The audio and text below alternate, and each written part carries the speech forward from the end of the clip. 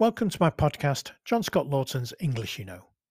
In this episode, I interview Petra Holic, an executive coach who supports individuals and teams to make the most of their career and their skills and to enjoy their work. First of all, however, I talk with Petra about her family experiences, particularly when she was a child, and her mother, who took her from Slovakia eventually to Canada, but along the way there were many surprises and indeed some challenges that they faced as a young family. This will be very interesting for people interested in language development, but also particularly in terms of career development and personal experiences and how they shape the person who we become. In the middle of here, we also put a challenge in about what's happening in Great Britain at the moment, which seems slightly misplaced, but is a cue to a future episode of the podcast. I hope you enjoy this podcast and the series, which is intended to provide listening practice for advanced level English language students and to be interesting and entertaining in their own right. Thank you very much indeed.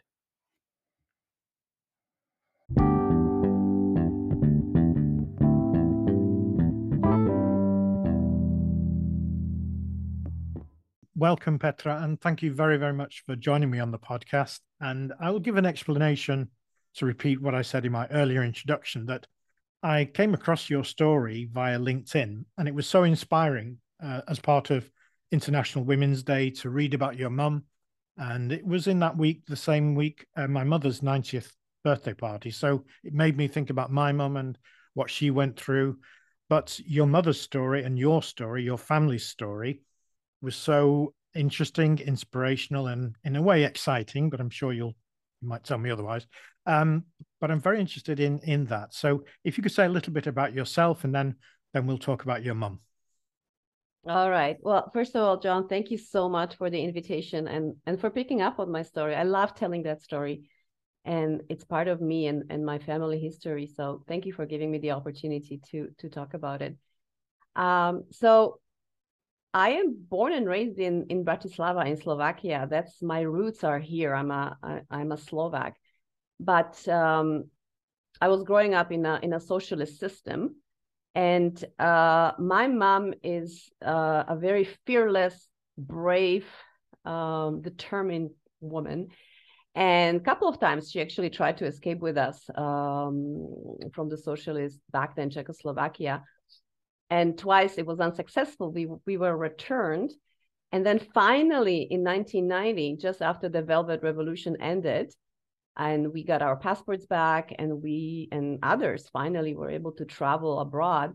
She sold everything we had. She packed up and she bought 3 one-way tickets to Toronto. Mm-hmm. And that's how our story, our 25-year story in Canada, in Toronto started. So actually this year I'm coming up to an amazing anniversary where very soon I'll be able to say that I've lived half of my life in Slovakia and half in Canada. Mm-hmm.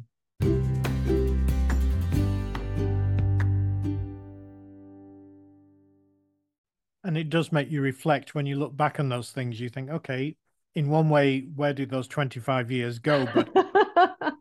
But also that's a different podcast. Yes, but also what life has been packed into that time. So can you go back and describe the 2 occasions on which your mother, with you and your sister, tried to escape Czechoslovakia, what years we're talking about, and the circumstances of that, how she planned and prepared for that, and what then happened?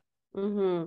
I don't remember the first one because I was quite young, but the second occurrence was the one that I was writing about in my LinkedIn post. I was around 7, and she planned to escape through Yugoslavia, which was a common route for people back then to purchase a trip or a vacation, and then from there, go somewhere. But unfortunately, something wasn't right with our papers, with our visas and permits, and actually somebody even ahead of time notified the authorities that we were a family trying to escape. So we were caught at the border, and I have an incredibly strong memory from this time, a memory that guides me throughout my life, a memory that potentially could have been very traumatic for a 7-year-old. But my mom turned it into a moment and a source of strength and determination.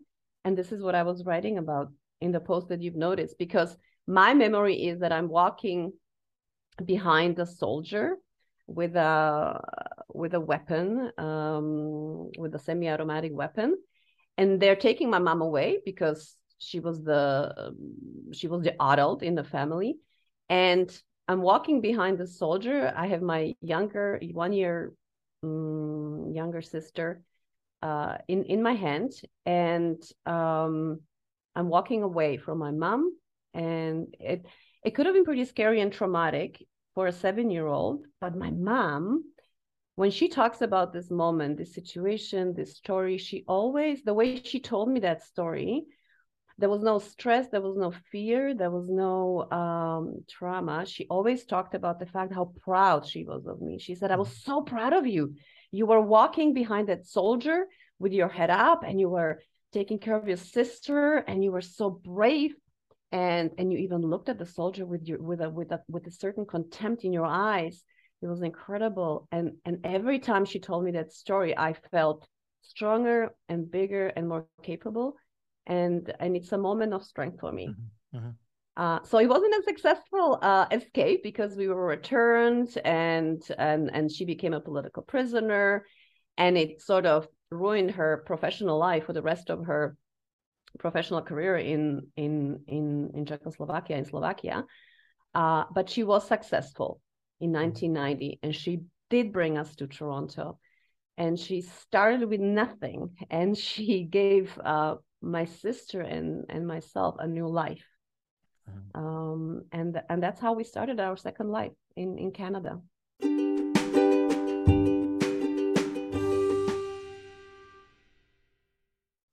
Which is amazing, as you say, that point of time when things could have been and were very, very traumatic, could have been disastrous for the family. You've turned that round, and that became the moment at which, you probably very quickly matured, and, as a young child, you were still able and are still able to draw back on that moment as a source of strength and pride because of what your mother had achieved, but also what you achieved looking after your sister. And as you say, that's a reflection point you come back to time and again. Yes, I come back to that moment all the time. And there were other moments in our life, moments of strength and courage and empowerment. And I've taken it from my mom. She is a role model of all of this for me. And I just have to close my eyes and reflect on these, like you said, these memories, these moments, and I feel very strong. And we should say your mum is still alive, and you'll carry on that story. We'll go to make it sure people know there's a very happy ending to this. Yes, yes. But tell us a bit about Canada then. On arrival, I mean, what was that like coming, halfway across the world to a new country? I presume, depending on the time of the year, the climate was very different. But the language issues, the schooling issues, how did you settle down as a family? Yeah. So I was 17. It was summer of 1990. I came to Toronto with zero knowledge of English. And it was summer, so I finished the summer at home, and then my mom enrolled us in this local high school, and I found myself in the middle of this crazy large school with, I think, 1,000 students. And Canada, being Canada, country of immigrants, at that time had a very a wonderful program for immigrant kids at the high school I attended called ESL for Kids, English as a Second Language for Kids. And so my first year, I took no subject. I only learned English. So 5 hours a day, English from this amazing, wonderful, incredible ESL teacher, Miss Cummings, who was a Romanian-Canadian teacher, spoke fluent English, Romanian, French. And she became my first teacher of English. And she changed my life, John. And this is totally not an exaggeration. She changed my life along with another person at the high school, because Miss Cummings gave me my first book in English and said, take it home. And this is your gift. You're new here. And then a few days later, she found me somewhere sitting and learning English in a way. She said, I've never seen anyone learn English this way. I had that English book in one hand and Slovak Canadian dictionary in the other, and I was translating that book, John, word by word. This is how I learned English. We all learn differently, but this is how I learned. Yes. And she was so proud of me, and she encouraged me, and she always gave me as an example to others in a school, and saying, it's incredible how quickly you're learning English. You're so smart. You're so bright. And I grew every day. I've never experienced this at a school in Slovakia. And I was just very lucky. I had teachers and a school coach, Mr. Corbett, who really encouraged me and gave me a lot of confidence.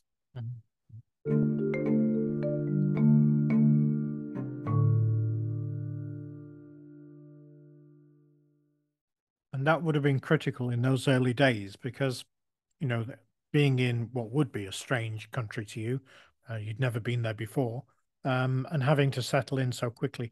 Did you have to learn French as well, or was it a solely English curriculum at that time?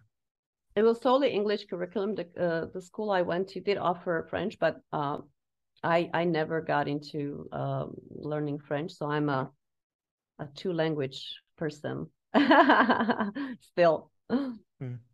And what about your feelings at that time? How did you feel having left Slovakia, possibly? I'm noted in one of the comments of your LinkedIn post, there was a boyfriend involved and you had to write 10-page letters to him. So how did that all feel? This was 1990. There was no email. There was nothing. There was no Zoom. And I left my first boyfriend behind. And I remember writing these long letters and then putting them in an envelope and walking to the closest post office and sending them, and saving up money to have a phone call with him, every now and then. So that was tough, but overall, my memories are super happy because I was in a new world. The world seemed totally exciting to me. New language, new people. My first part-time job was selling flowers in front of the St. Michael's Hospital, downtown Toronto. I don't understand how I was able to get this job because I did not speak English. I was there with a bucket of flowers, and people who were walking into the hospitals would buy these flowers for their loved ones. And I remember, John, having conversations with these people, and I don't know how, because honestly I did not speak this new language, but I remember people telling me that they're amazed that I'm new and I'm there and I'm doing something and I'm taking care of myself, and they were proud of me, and I felt great. So people often say it must have been tough being, so young and new in a country. It wasn't tough at all. It was super exciting for me, or it felt super exciting to me.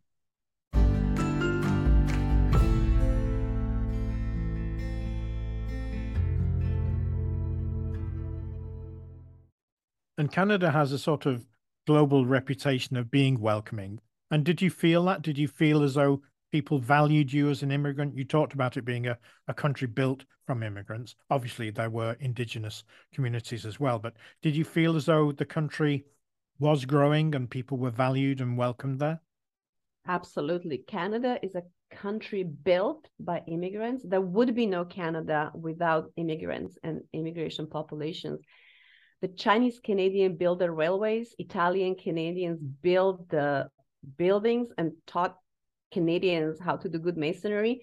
So people are proud to be where they're from, but proud to be in Canada. So even the way people introduce themselves, they say, I'm Chinese Canadian, I am Italian Canadian, I'm Slovak Canadian. They're proud of being both, where they were born and where they now live. And even having an accent is it's a point of interest. It's a conversation starter. Oh, you have such an interesting accent. Where are you from? And so it's very different than, for example, having to immigrate to United States, where it's a melting pot. You melt into the fabric of the country, and in Canada, you keep it. You're able to keep it in a very true and honest, respectful way.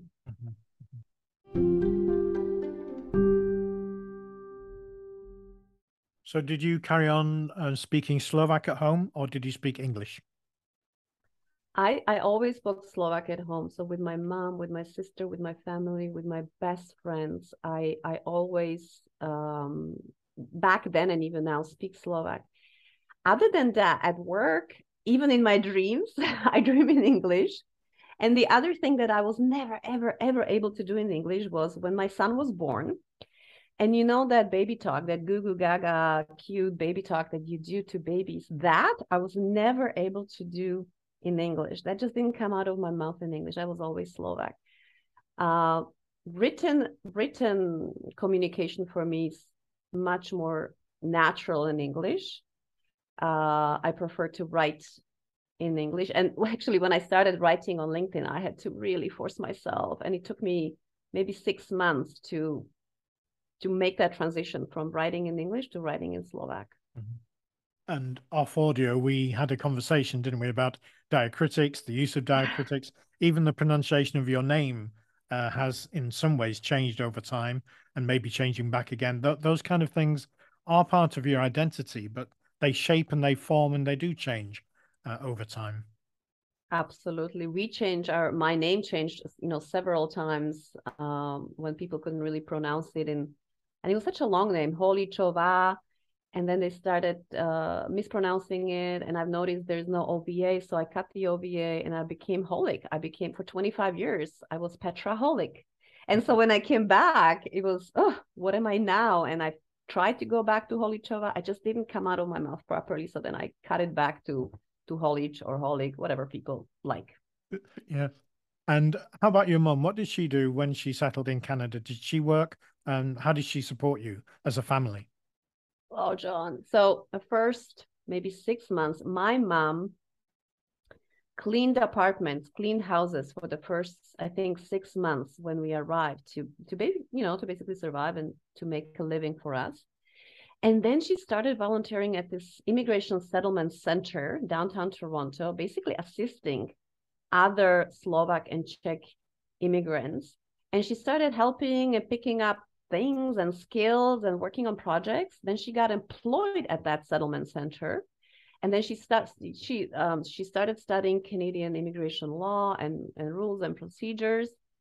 And then she went to school, became a certified immigration practitioner, and she opened up her own business.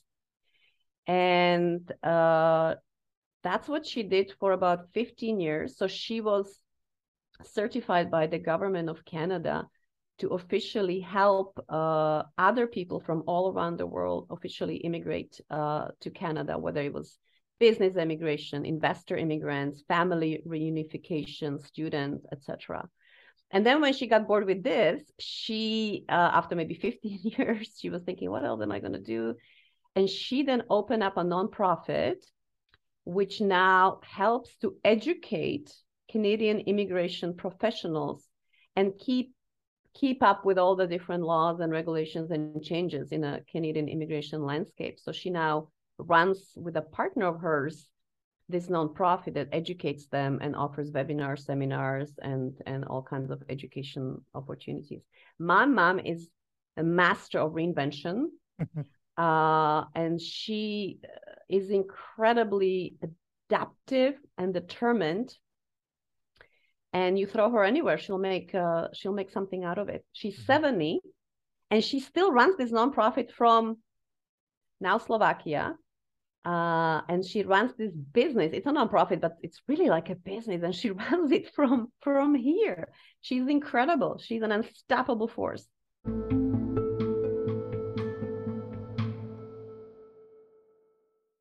And it's amazing how, well, not amazing, but she clearly is very adaptable, and she's created this role, but she's maintained it. And now, thanks to the power of the internet, she actually runs this business from this side of the world. So amazing that she can do that.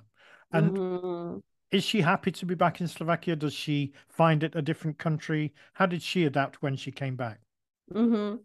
So I came back after 25 years, and then my mom was still there in Toronto, and she would, go back and forth and visit us. And then after a few years, she said, I miss you, and you're too far away. I'm coming back. And so after 30 years in Toronto, in Canada, she came back with her American husband, and they've landed in this small village near Bratislava. Gary, her husband, found himself in this village in the middle of, for him, nowhere. So he's an American who had to moved to Canada to join his wife, and now moved to Slovakia. And so it's quite interesting, but they're both fine. They're both happy.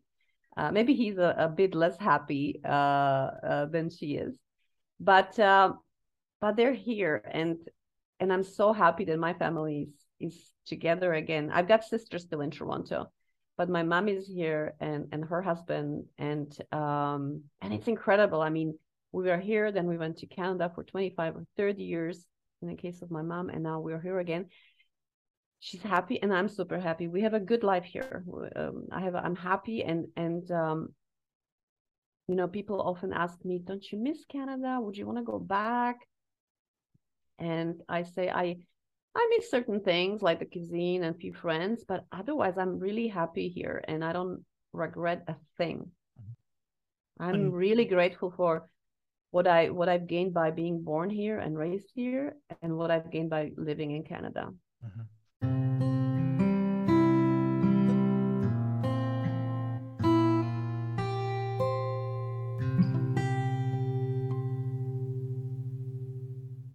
I had a similar experience when I lived abroad for 3 years when I was younger. It almost seems like it happened to somebody else, like it's another lifetime away. And it's a long time ago now because I'm much older than you. But the experience stays with you. It seems to be very powerful when you live somewhere else that's not your home. But then coming back to home has its own challenges as well, as you say, adapting, readapting, and your mum readapting. Has she spoken about the differences she's noted in Slovakia from when she left 30 years ago to being back now? I think we both noticed differences. I think the country, and you know, people say, you know, you don't know how it was here in the 90s. It was crazy, and it was tough, and it was a, you know, mafia state, and it was difficult. And yes, we skipped that period of time. So maybe we don't have the full picture, but we do notice a kinder, I think Slovakia is a kinder country, still growing up. You know, when my mom was leaving in 1990, people were saying, "Why are you leaving now? The country's finally free, and you can do whatever you want, and why now?" And she said so wisely, she said, "It's going to take a couple of generations for things to really significantly improve." And she was right. So there's still room to grow for us here. And as I've observed as a foreigner, because I am a foreigner, you know, I'm British born, and although I've lived in many different countries, I've been in Slovakia now on and off for 5 years, so not solidly for 5 years. There is this self-doubt, isn't there, of a youngish country that clearly is re-establishing itself and its identity. I don't know where that self-doubt or that lack of confidence comes from. Is that something you've noticed since you came back, or is it not an issue for you as a Slovak? I think it's an issue for the country because in terms of a free, independent state being able to run its course on its own independently, we're still young. We're still trying this out. You know, even as a democracy, this is all. I mean, you know, maybe 40 years, but it's still new to us. So of course we're stumbling. Of course it's not perfect. It's not smooth. But you just have to look across the pond at other much older democracies. They've got their things to improve and work on as well. So, we're a growing up country, and it's okay. I don't mind.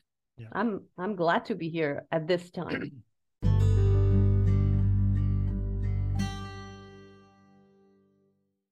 I'll just echo that because I think Britain is at the other end of that spectrum or continuum, if you like, an older democracy. And to be quite frank, it really is struggling. As a country, Great Britain has lost its identity, in my opinion. Wow. And it really is struggling. Yeah. I mean, I'm actually fascinated. Every country has sort of a black chapter in its history. Every country, whether it's Britain, whether it's Canada, Slovakia, we all, even as people, we've got chapters in our books, in our lives that maybe we're not proud of, and we know we could have done better. Countries have the same, and it's fascinating to look at that and to learn from that and try not to erase that, because that's how we grow. Yeah. for Britain, and this is the subject of perhaps another podcast. I need to find a Hmm. nice challenging guest. We've never fully owned or understood or acknowledged our colonial past. Ah, that's what I meant by a dark chapter Yeah. And for us, it in any lasted country. several Hmm. hundred, couple of hundred years.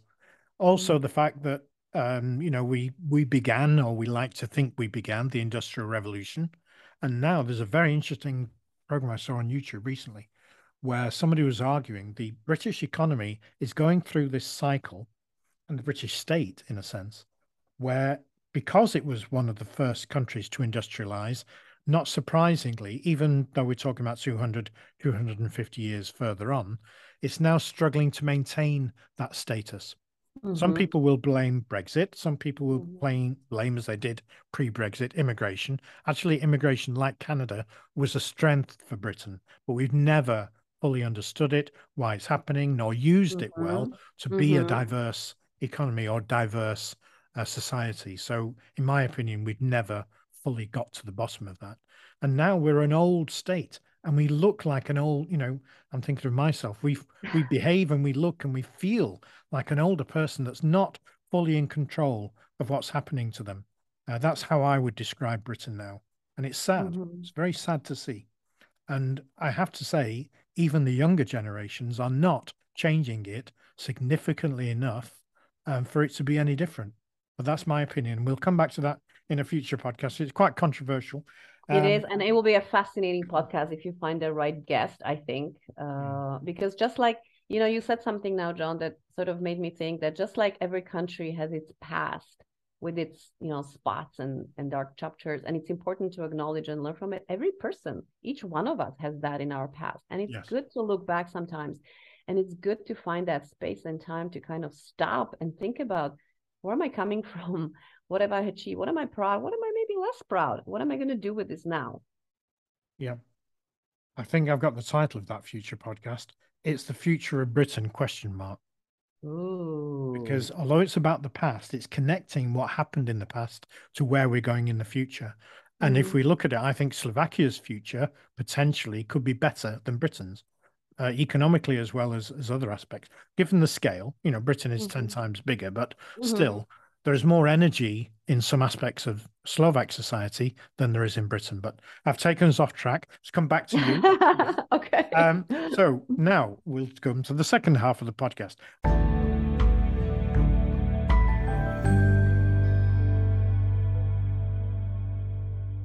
What are you doing now in your career to work? And what did you do in Canada when you developed your career? What did you become? Mm-hmm. So in Canada, my undergrad was peace and conflict studies. I was going to be a diplomat, and I actually started studying international relations, but there was too much politics in the first year, and I didn't enjoy it, and so I switched from international relations to peace and conflict studies, which had more focus on the sociology, psychology of conflict resolution, and I loved it. I loved it. But then in my, I think, second or third year, I got a part-time job at a headhunting agency and totally fell in love with the business world. And so my first few years were working in headhunting and really matching great jobs to great people, finding great matches and stories. And I loved when I found the perfect person for the perfect job. Really, really loved it. And then I switched to human resources, organizational development, team development, and along the way became interested and started studying coaching. My first coaching program, I think I've completed maybe 15 years ago or 13 years ago, a long time ago. And so I've used this approach at work quite a lot. And when I came back to Slovakia, I had a great opportunity to work for a large multinational corporation downtown Bratislava in HR. And amazing experience. But after a couple of years, I've realized that I want to sort of do something different. I've had enough of big global corporate strategic project, and I felt the need to quiet down, slow down, and I really, really, really wanted to work with people individually. So Mhm. have enough time, energy, and focus on on one person at a time. And that's what I do now. So I've left 2 years ago. I just completed my second year of having my own business. About 50% of my time I work with individuals, leaders, managers in companies. And the other 50% is working with small teams. So either individual coaching or team coaching. And I love it. I do exactly what I wanted to do, what I intended to do when I left the corporate world. And I'm in love with my job. I have amazing clients that I'm super thankful for. And yeah, that's my story.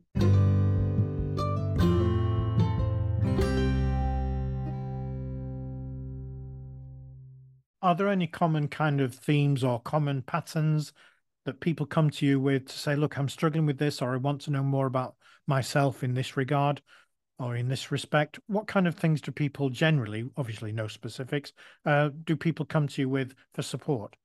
Yeah. So I have two types of managers, leaders that I support. One is the new starting manager, someone who was super successful as an individual contributor, was maybe a superstar and really a subject matter expert in their field. And they were, because of all of this, they were promoted and they gave them a team. And so here we go, there's 5 people and do what you did, but now do it through these 5 people. And they don't know how, and they're craving the success that they've experienced as an individual contributor. They want to gain the respect of their team, trust of their team. They want to be a good manager. People want to do good and lead by example, but they just don't know how. And they're lucky enough to work for companies that allow them to work with an individual external coach, because this is the thing. A lot of my clients say, I find value in talking through what I'm talking through with you, with someone who is outside of the company, someone who is independent, impartial, neutral, someone who is outside of the corporate structure and maybe politics, and someone who I can trust that it stays here. So that's the first, the newly promoted manager. And the other type of client is experienced, seasoned, manager, senior manager, VP, maybe a level below the C-suite. And here, the issues are a bit different. A lot of times, it's about I've reached a certain level of success, and I should be happy, and I should be fulfilled. And I don't know, there's only 5 jobs like this in Slovakia, and I'm not happy and fulfilled, and I'm not feeling like this is what I'm meant to do. But I've invested so much into my career, I don't know where to go next. And so it could be career coaching or planning in a very strategic way what my next move is going to be, so that I utilize what I've earned and learned and achieved into the next step of my career.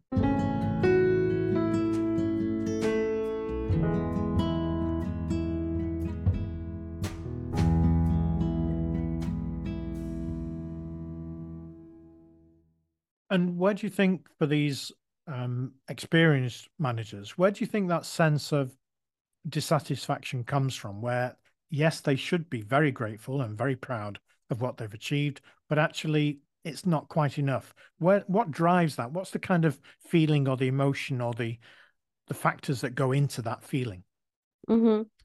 Well, John, we people are meaning-seeking creatures. We crave meaning. We want our jobs, our careers, what we do day to day, we want that to have meaning to us. It needs to be meaningful. And as we start our careers, when you look at the Maslow hierarchy of needs, we need to earn money, we need to earn a living for our families, we need to sort of be stable and secure. But once we start achieving that and we got that, other needs start becoming very important. And we do start asking these questions. Does this make sense to me? Can I imagine the rest of my life doing what I'm doing right now?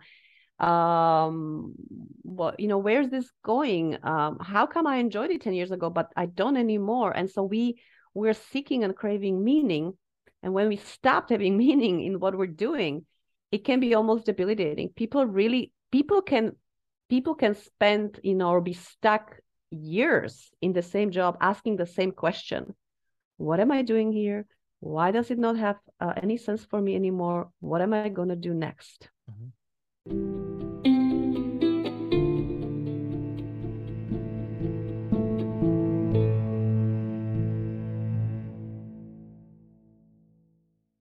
Is this the concept of burnout that some people talk about, where they feel, is it different to being exhausted? Is it another sense that they're experiencing?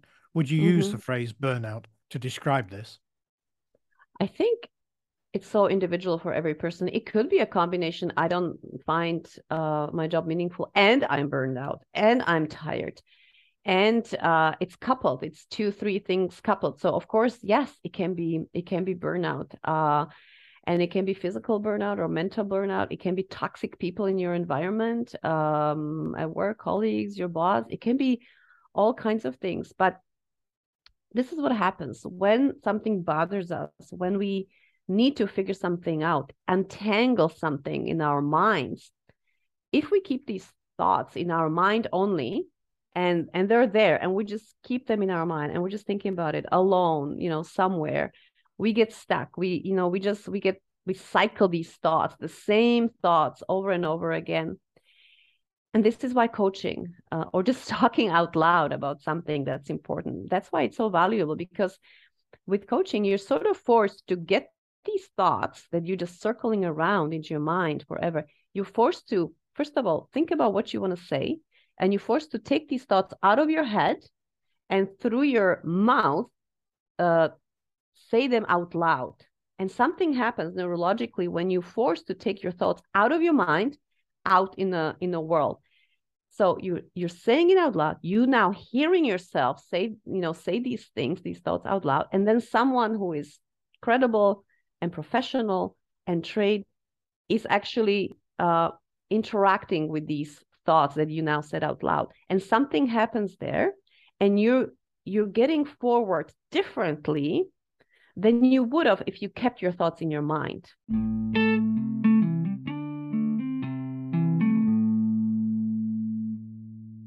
And is it the job of the coach to shape those thoughts, to just listen to those thoughts, or to interact with those thoughts? What's your kind of preferred model as a coach? It really depends on the situation. Coach can simply paraphrase and something magical can happen. Sometimes we're just paraphrasing a thought or the sentence that a client said is incredibly meaningful to the client, because now he hears his thoughts, his words, maybe with a slight difference, put back to him. And he hears his thoughts through words of someone else, and he thinks, did I just say that? This is incredible. And so it can be paraphrasing, it can be summarizing, it can be bottom lining, it can be challenging, it can be mirroring, it can be just listening, it can be just a pause and being silent. I mean, there are all kinds of techniques that professional coaches use. It really depends on the situation, on the topic, what exactly is going on in that moment with that client. And do you build a good rapport with your customers? Do you call them customers or clients or participants? Do you use a phrase like that? Thinking of the language of coaching. Yeah, I use clients and I use coach with. So I don't like I coach someone. It means like I'm doing something to them. Like they're helpless and I'm kind of coaching them to, and so I like to use the term client, but I coach with my client. So language matters, and this matters to me, and I like coaching with my clients. It means that the process is more participative. We're there together, and it's a partnership. I'm not a guru. I'm not an expert in their life or in their sector or in their industry. I'm a qualified, certified professional coach, a partner in thinking, who is if I'm expert in anything, it's in the process and structure of a effective conversation. Because coaching is different than just a friendly chat. If I'm having a friendly chat with my friends over a coffee, we're just talking. In a coaching conversation, there is a goal. which we need to determine at the beginning, and we need to get there. And we check throughout whether we're nearing that goal. So that's how coaching conversation differs from just a friendly chat. And this language, as you say, is very important. What distinction do you make between a coach and a mentor? Coach and a mentor.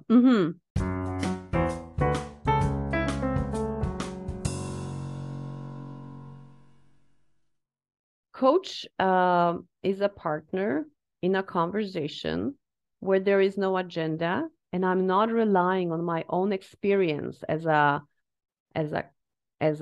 HR professional or as an expert in organizational development. I'm there following the agenda of the client. I'm not relying on my expertise as a mentor, and I work as a mentor too. I mean, sometimes people make these maybe very harsh distinctions between coaching and mentoring, but to be honest, if and when a client asks me for advice, I do first of all make a distinction between the two, coaching and mentoring. But I say something like, do you want to spend the last 10 minutes of our session, and I'll gladly give you my point of view. So if the client asks for it, if we distinguish it from coaching, if we find an appropriate time in a conversation, I'm happy to give a bit of my experience.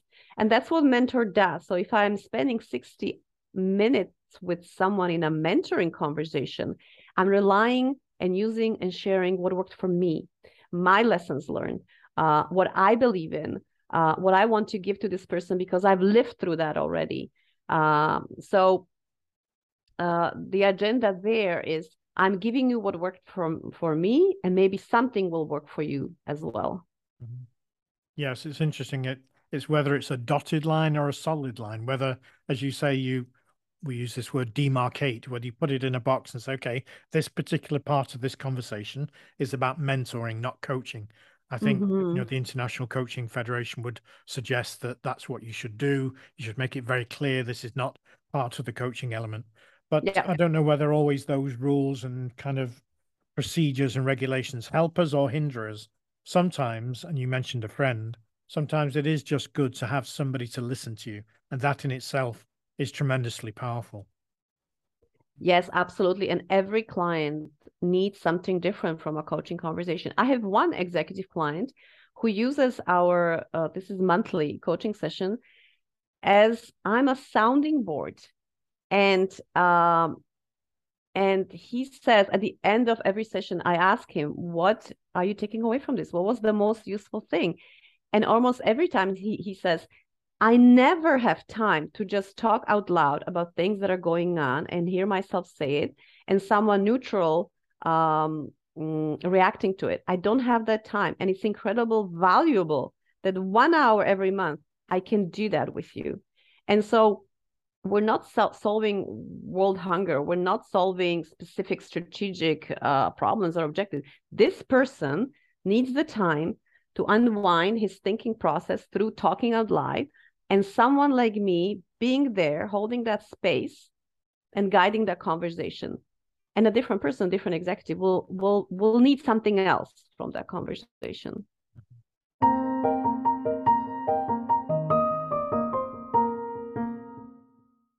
And there are many challenges now in the workplace, but also in domestic life, and our family lives are getting ever more complicated, I think it seems. But people need that time from each other, don't they? And do you see any difference between what happened pre-COVID and post-COVID? Did the lockdown have an impact on people in that way, that they got less familiar with talking to people, or do you think we found other ways of doing it? Yeah, I started my business. I left the corporation I worked for and started my business 2 weeks after COVID exploded. And I was thinking, this is crazy. I'm starting a new business and this pandemic just exploded in the world. And actually, it was good. It was a good thing, not for the world, but for my business, because suddenly people and companies stopped having opportunities to meet in person, to have in-person workshops and learning sessions and training sessions. And companies invested in online support for their people. And so I started coaching online and doing sessions online. And it was good for business, but it was thank God we were able to technologically do this, because at least people have some opportunity to connect and to get the support they needed. So it was sort of a blessing in disguise that way. So I had a lot of work, and I coached in Slovakia, in Canada, because we could technologically and because there was need. So for me, this was a good thing.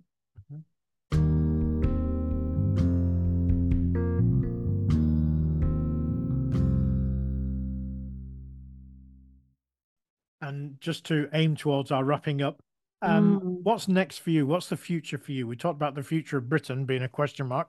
What's the future for Petra?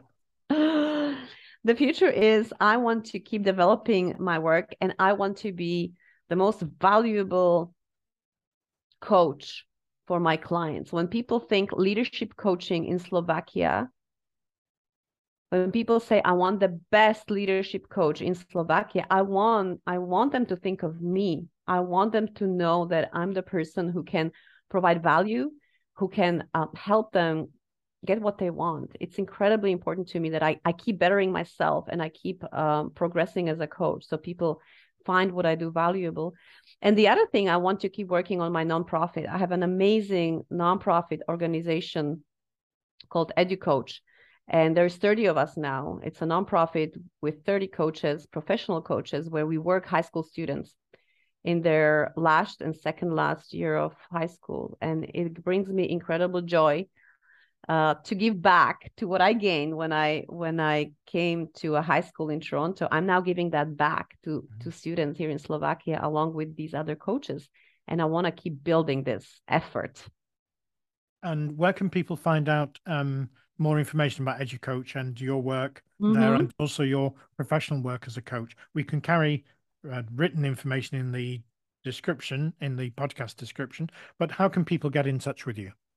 So people interested in EduCoach, if you want to have a coaching program at your school, if you're a parent, teacher, student, all you have to do is come to educoach.sk, educoach.sk, and that's our nonprofit. And if you're looking at me for leadership coaching services, my LinkedIn profile is where I live, where people find me, where people get to my references, learn about what I do.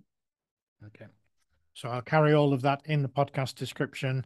We'll make those links. I do the same. I use LinkedIn as my primary vehicle for getting in touch with people.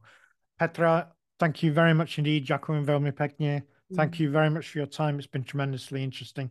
The connection between the person and the professional, and you say about EduCoach wanting to revisit. You're probably in some way psychologically revisiting that young 17-year-old woman who went to Canada and who needed guidance and leadership. You clearly got it from your mum, but other people who stepped into your life at that time, at that age, were critically valuable to you, and you're giving that back now, which is tremendous to see. So thank you very much. Thank you so much, John. Ďakujem veľmi pekne za pozvanie. Veľmi si cením túto príležitosť vrátiť sa do mojich spomienok a rozprávať o mojom živote. Thank you so much for this opportunity. And I look forward to listening to future podcasts, especially the one about Britain and its future. It could be quite controversial.